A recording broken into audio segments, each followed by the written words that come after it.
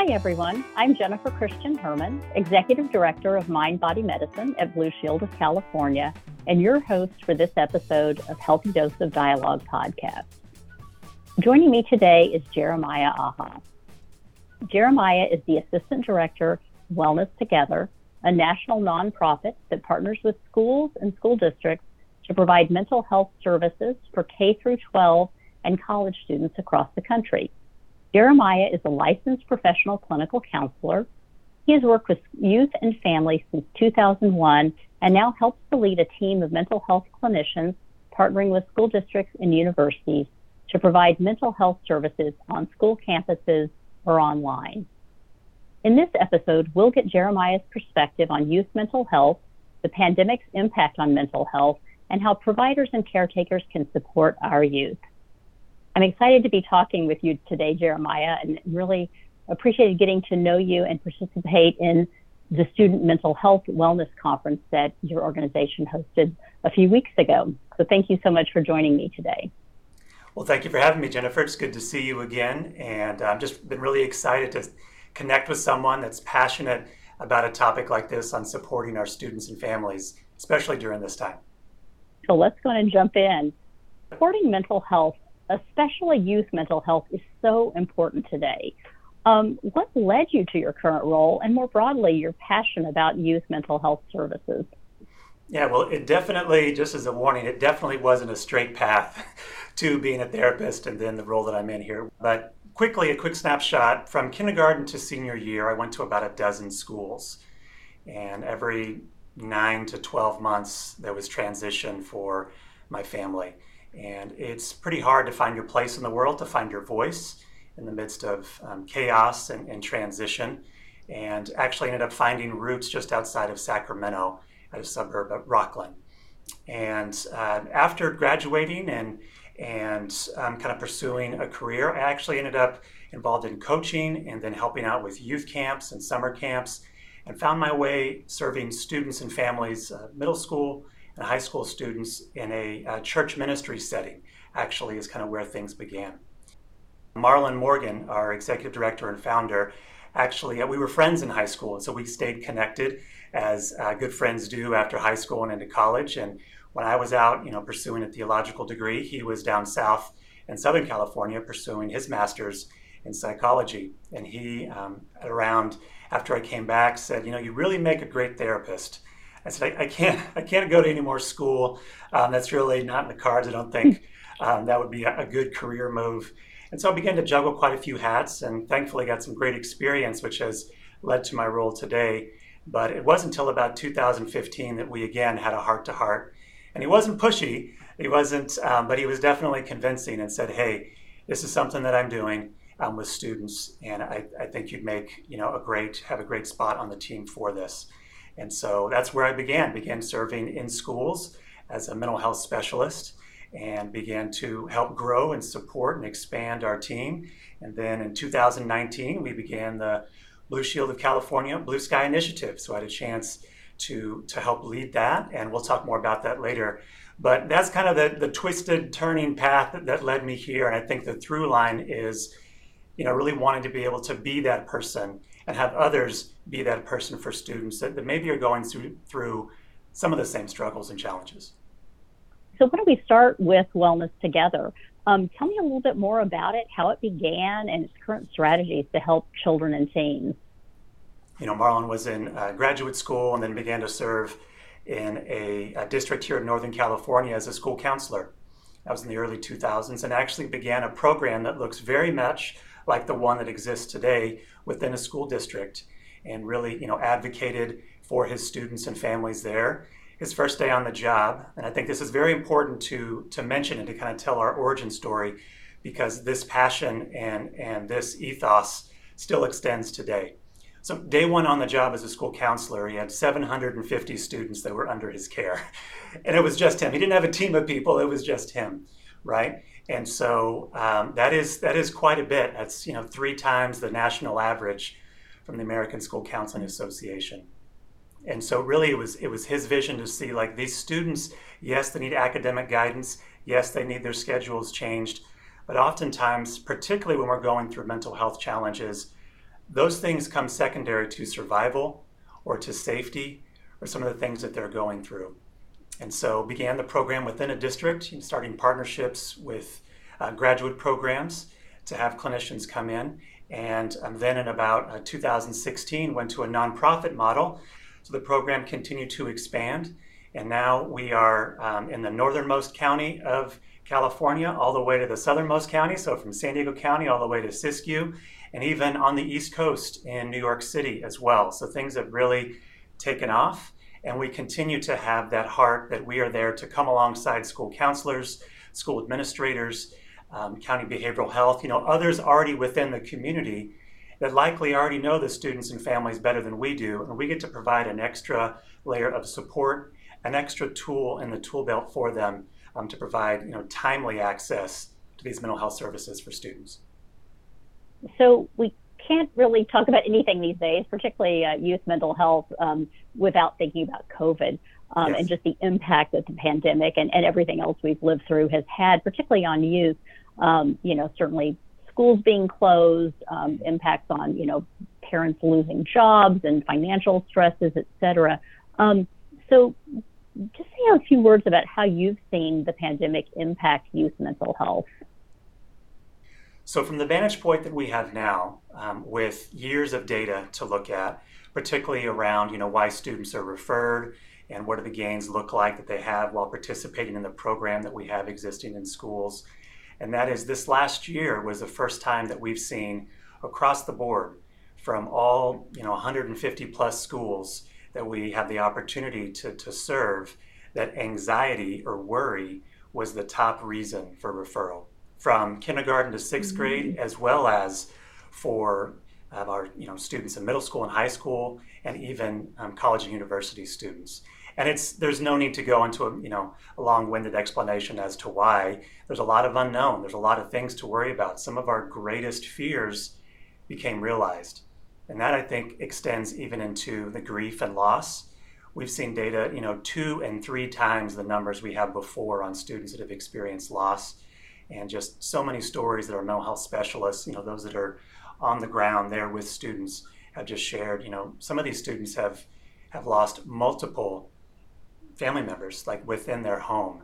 And so to understand what they might be going through is unimaginable. But the opportunity and really the gift that we have to be there for them, to walk with them during that difficult time, has been a real privilege. And finally, I don't think we can touch on this, as you mentioned, without really talking about some of the, let's just say it, some of the scary and tragic statistics that have been out. As just now some research over the past few months is surfacing on what's been happening during the pandemic. How are our students doing? Recently, we found that the U.S. Department of Health and Human Services put out a survey that 1 in 3 students, high school students, experience feelings of hopelessness every single day for the last 2 weeks. Now, within the clinical world, that is what we would refer to as a major depressive disorder. On top of that, this survey also showed 1 in 5 students had considered suicide. Now, typically, we hear that 1 in 5 number is students that might be struggling with a mental health challenge that's impacting their learning. But now we see, since the pandemic, that 20% of our students, that means 4 plus 5 students in every classroom in the U.S. have considered that as an option. And we have to be there in a timely fashion for them. And that's why, it has been hard work and it has been trying at times, but to know that we are there, that, we are the helpers, as, Mr. Rogers' mom told him to look out for, when there's tragedy, look for the helpers. So we get to be those individuals that are helping students, that they can see that, taking my life isn't an option, because I know that there are supports around me. There are people around me that care. There's whether it be teachers or coaches or workers within cafeteria or other just school personnel. They're there to support me. And so that's been great to be able to mitigate some of these downright corrosive effects that the pandemic has placed on our students and families. Just to probe a little deeper, sort of this interconnection between the things we call social drivers of health and also things related to equity. And obviously there's been a lot of focus just around, systemic prejudice and racism and just injustice. So, sort of how do you see all of that interconnected into what you're seeing these days? And so, some of the big things that we see as it relates to our work is, Medi-Cal is a great program here in California that helps, over half of students here in California are eligible for that. What we're finding is the challenges that the pandemic has placed on that and some of these great services that are available at no cost for students and families is there still is a requirement for transportation to get there. There's still a requirement for parental advocacy and having someone that is willing to sign that consent form for them and really encourage them to seek outside help. What we're finding too is maybe all those things exist, but with work schedules, and as you mentioned, if they're living with someone else, maybe way across town, and work schedules, someone's working a night shift, all these things can kind of compound to where it still leaves a student who potentially could be going through one of the toughest time of their lives and not be able to really access those supports. Like the Blue Sky Initiative, which is the multi-year signature initiative from Blue Shield of California, that we really have the honor to be the lead partner in this, to be able to provide school-based, whether it be on-site or online, mental health services for students in a timely fashion, usually within less than 2 days, without having to really encounter these barriers that many of our students can, that are often experiencing. So that has been hopeful to see that, and I think that could be, I guess, some of the silver lining as we see some of these conversations are happening more and more. Where pre-2019, there was still quite a bit of stigma that surrounded mental health. So silver linings, definitely a lot of heaviness and hard things, but there definitely do seem to be some silver linings from this time. So maybe elaborate a little bit more on that and how you see it? Sure. So something that we saw even before the pandemic, it wasn't necessarily an issue of budget, really. It was an issue of priority. And what the pandemic has done, if there is, as you referred to, a silver lining or lessons that we've learned as a result, is they've kind of caused this need, this unmet need, to rise to the top, and now it's right in front of them to be able to say, hey, this is a critical need for our students and for families that are going through, again, some of the toughest time in their lives. And so this makes it, goes beyond just a budgetary issue, but now it's how do we find the resources? How do we find the funds? How do we, build a workforce to be able to help our students here? And I mentioned before, I think more of these conversations are happening, whether it be, even with us right now or even on other, within, celebrities, professional athletes, the Olympic stage. More and more, this is something like, hey, let's talk about this. Yeah, I agree. I feel like mental health has become such a natural conversation, and hopefully that has decreased stigma so that individuals, and particularly youth, can reach out and find those words if they're struggling. So. Mm-hmm.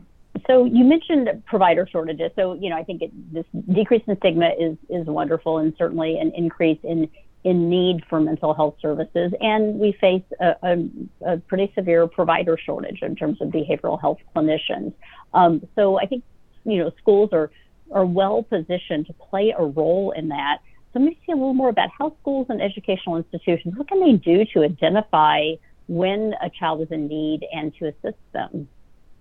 Well, I think to begin, what has made it difficult, particularly in the 2020, 2021 school year, is that school staff didn't have the visibility that they had before with students. They couldn't see that, hey, that's the third day in a row that you've worn that outfit.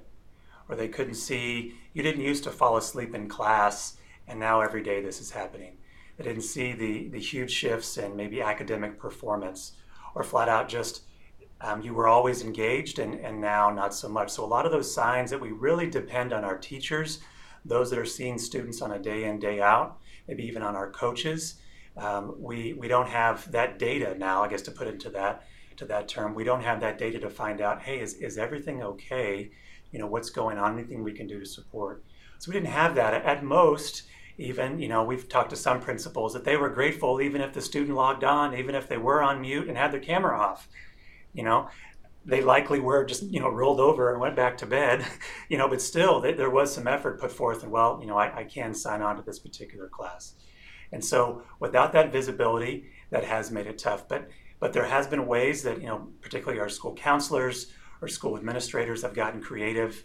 There's some really, really acts of bravery and courage have gone out to deliver maybe school supplies or some forms to sign, or some of our, community partners that have left, bags of groceries on the front porch so they stay socially distanced, they're masked and able to maintain, safety within that, and really to let them know, families, you're not alone. Like, we haven't forgotten about you. We're doing what we can.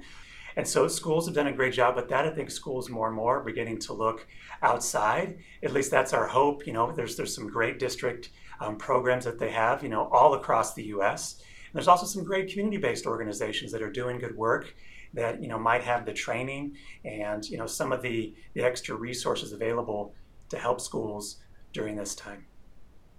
No, I think you're right. It's definitely been an exercise in flexibility and adapting. And I know that historically, Wellness Together, most of your services or many services were provided at the school campus. So then COVID happens and people are not at the school campus. So say a little bit about how you've pivoted the organization and particularly use of telehealth. Since 2017, we've been utilizing Zoom for telehealth. And that was to provide access.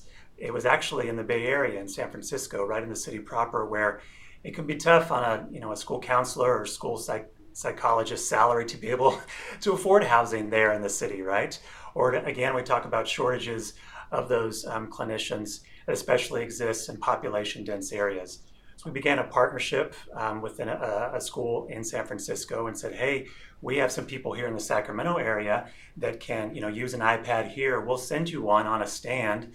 We'll, program the iPad. It was very okay, again, innovation. How do we do this? So the iPad was just basically a Zoom machine, which is the most unfun thing for students if all it can do is Zoom, right?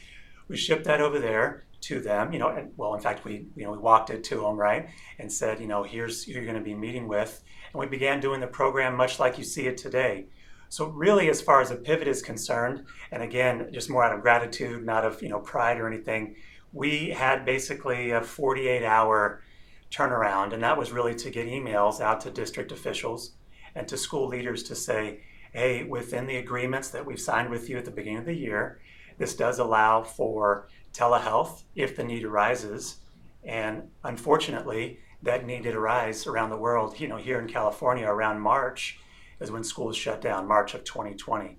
We were ready to roll and really could instill that confidence within district leaders, within principals, school counselors to say, hey, we have a protocol for this. We have trained staff.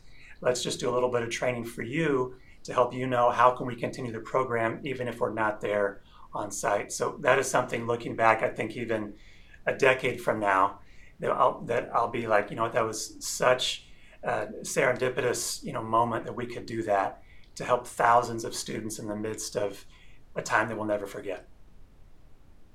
No, that's pretty amazing to be prepared and ready to jump into action. So out of the many schools and many students that you have served through Wellness Together, is there a success story that stands out for you? There sure is, and it was a few years ago actually, but it's something that I think really gets at the heart of the why that we're doing this.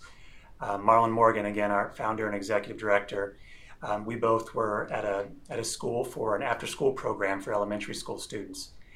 And the community that we were in, it was a particularly under-resourced area. It was a great staff that was there, and they invited us to kind of give a talk, because they had weekly talks for the students to really communicate, some character traits or some values to live by. And so the talk that we had, I had to keep it very concrete because we have, kindergarten to sixth graders that their attention span is that of a TikTok video. I mean, it was very tight, so we had to be very direct and kind of sharing with them. And really, the truth revolved around this idea. It kind of landed at you and people are the most valuable resource on earth.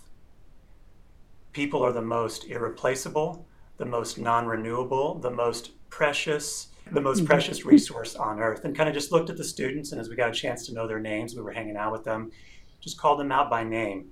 Just a handful of them, and said, no one's ever going to replace you. There will only ever be one of you. And so we really landed at, there's nothing that you can do that can make you more valuable or more worthy of connection or of friendship or of love. And there was a few of the older students that really kind of understood, and maybe that was a truth that they had heard just for the first time. And the adults, they may or may not have, been misty-eyed in the back, and I know I was too. And it was a bit of a silence, and then there was a girl that raised her hand, and I'll just call her Rachel. Rachel raised her hand. She looked to be about 8 or 9 years old. And she said, if people are the most valuable thing on earth, why are they also the most dangerous? And I didn't have an answer for that. I did my best therapist job of validating her question, and really underneath that, and likely you and the listeners can hear that the home or the environment that this girl was going back to did not exhibit anything like the story that she had just heard. In fact, it was this collision of maybe the nightmare that she was living or that she had lived through to this, almost this fairy tale of like, what? We're the most valuable thing on earth, but also a story of, adults hurt you, or people betray you, or people don't keep their promises, these things that can cause heartbreak and that are downright traumatizing. And so what really fuels the work here and fuels for me personally is the opportunity to tell children, to tell young adults, high school students across the country, to tell them an alternative story, to really let them know, the mental health specialist that you have a chance to meet with, this is someone where for once a week, you're going to be able to connect with, and they're not going to judge you, they're not going to shame you, they're not going to condemn you. In fact, they're going to validate where you're at, they're going to support you every step of the way, and they're going to be there. They're going to keep their promises. They're not going to be there to inflict any kind of harm, which may be drastically different than what they've experienced in the past. So I really think about that probably once a week, especially when it gets tough, and that is this privilege that we have to tell that alternative story, to help so many students that are in Rachel's shoes, or that might soon go into Rachel's shoes later, and they can know, hey, I visited with a counselor in middle school. I need to head back because that was a good experience. Maybe I can go on my own, now that I'm a young adult, and kind of look for a therapist. I'm going through this tough time. So that definitely stays at the top of my mind. Wow, Jeremiah, that is a really powerful story, and just hurts my heart, but also you see the power of just like one supportive adult Yes. in a child's life, whether that's a teacher or a counselor or, wherever else in your life. And so for myself and hopefully for the listeners too, just to realize whatever our roles, that we could be that person for a child that is struggling. So thank you for sharing that. Yes, you're welcome. So, and it definitely takes a village to focus on mental health and wellness. And so we've talked about your organization, we've talked about schools. You also play a key role for the Blue Sky Initiative, and you've referenced that a little bit. So can you say a little bit more about that and what you're excited about, what you've learned? A major part of my role as assistant director here with Wellness Together is the Blue Sky Initiative liaison. So I have the opportunity to connect with 20 of the schools that the Blue Sky Initiative funds on-site mental health services for students, and get to connect with those district leaders and decision makers there, as well as the California Department of Education, NAMI of California, Youth Mental Health First Aid, and other partners along the way that are really helping to increase resilience for students and to increase emotional well-being for students, at least for right now, throughout here in California. And so with that, it's been great to learn. It's forced us and our team to really step up our game in many areas, particularly around data and some of the great work that our mental health specialists are doing. Proud to say that our team is created a real-time data dashboard. And so, district leaders and principals and school staff get to see what are the needs here on my campus that I may not be able to see, whether it be in my role or because of the pandemic? What are some of the ways that we can program and resource certain programs here within our school district to help students right where they're at? So that's been great for that. And I think what we've really, really learned, especially during the pandemic, is that trust, oh my gosh, trust has been the most valuable resource during this time and has been so impactful.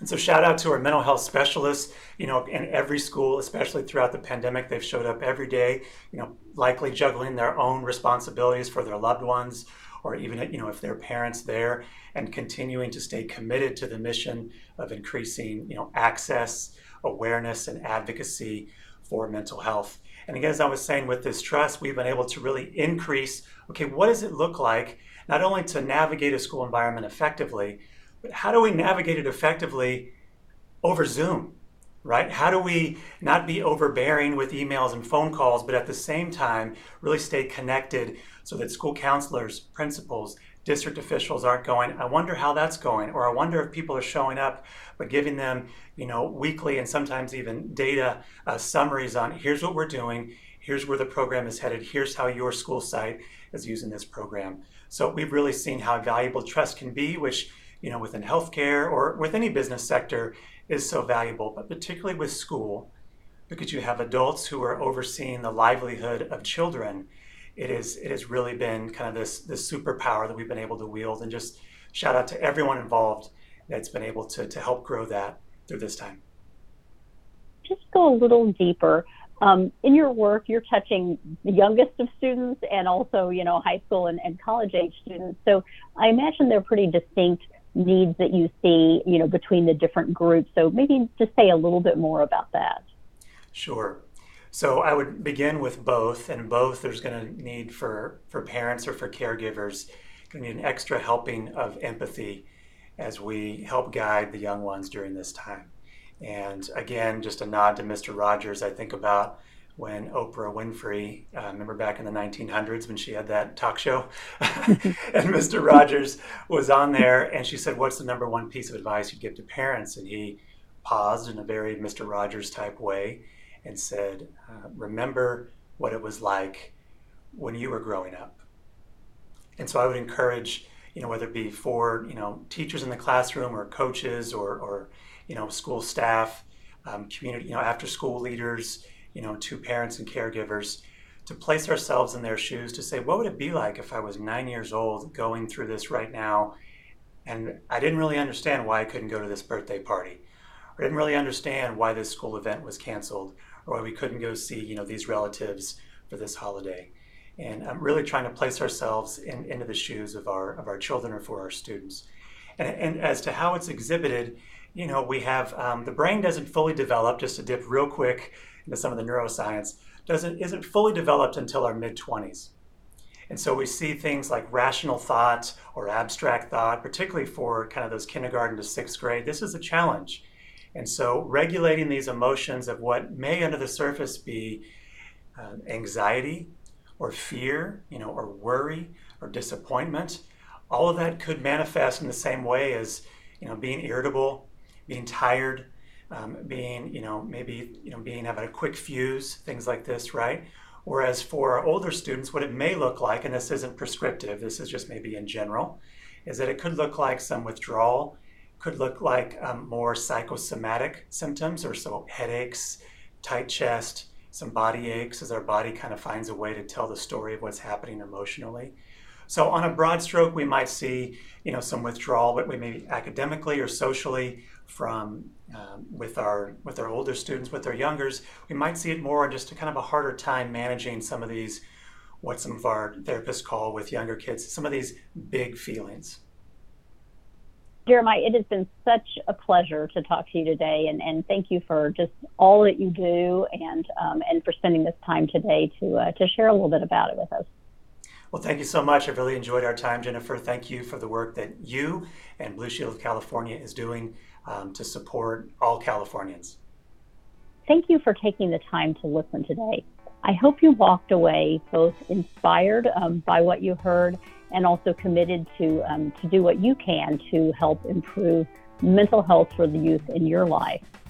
To learn more about Wellness Together, visit wellnesstogether.org. Join us next time as we continue to bring you a healthy dose of insights and perspectives based on conversations with leaders who are transforming healthcare. We'd love to hear your feedback. Share your comments and let us know your thoughts by writing a review on our website at doseofdialogue.com. You can also join the conversation on LinkedIn or Twitter at Dose of Dialogue. Thank you.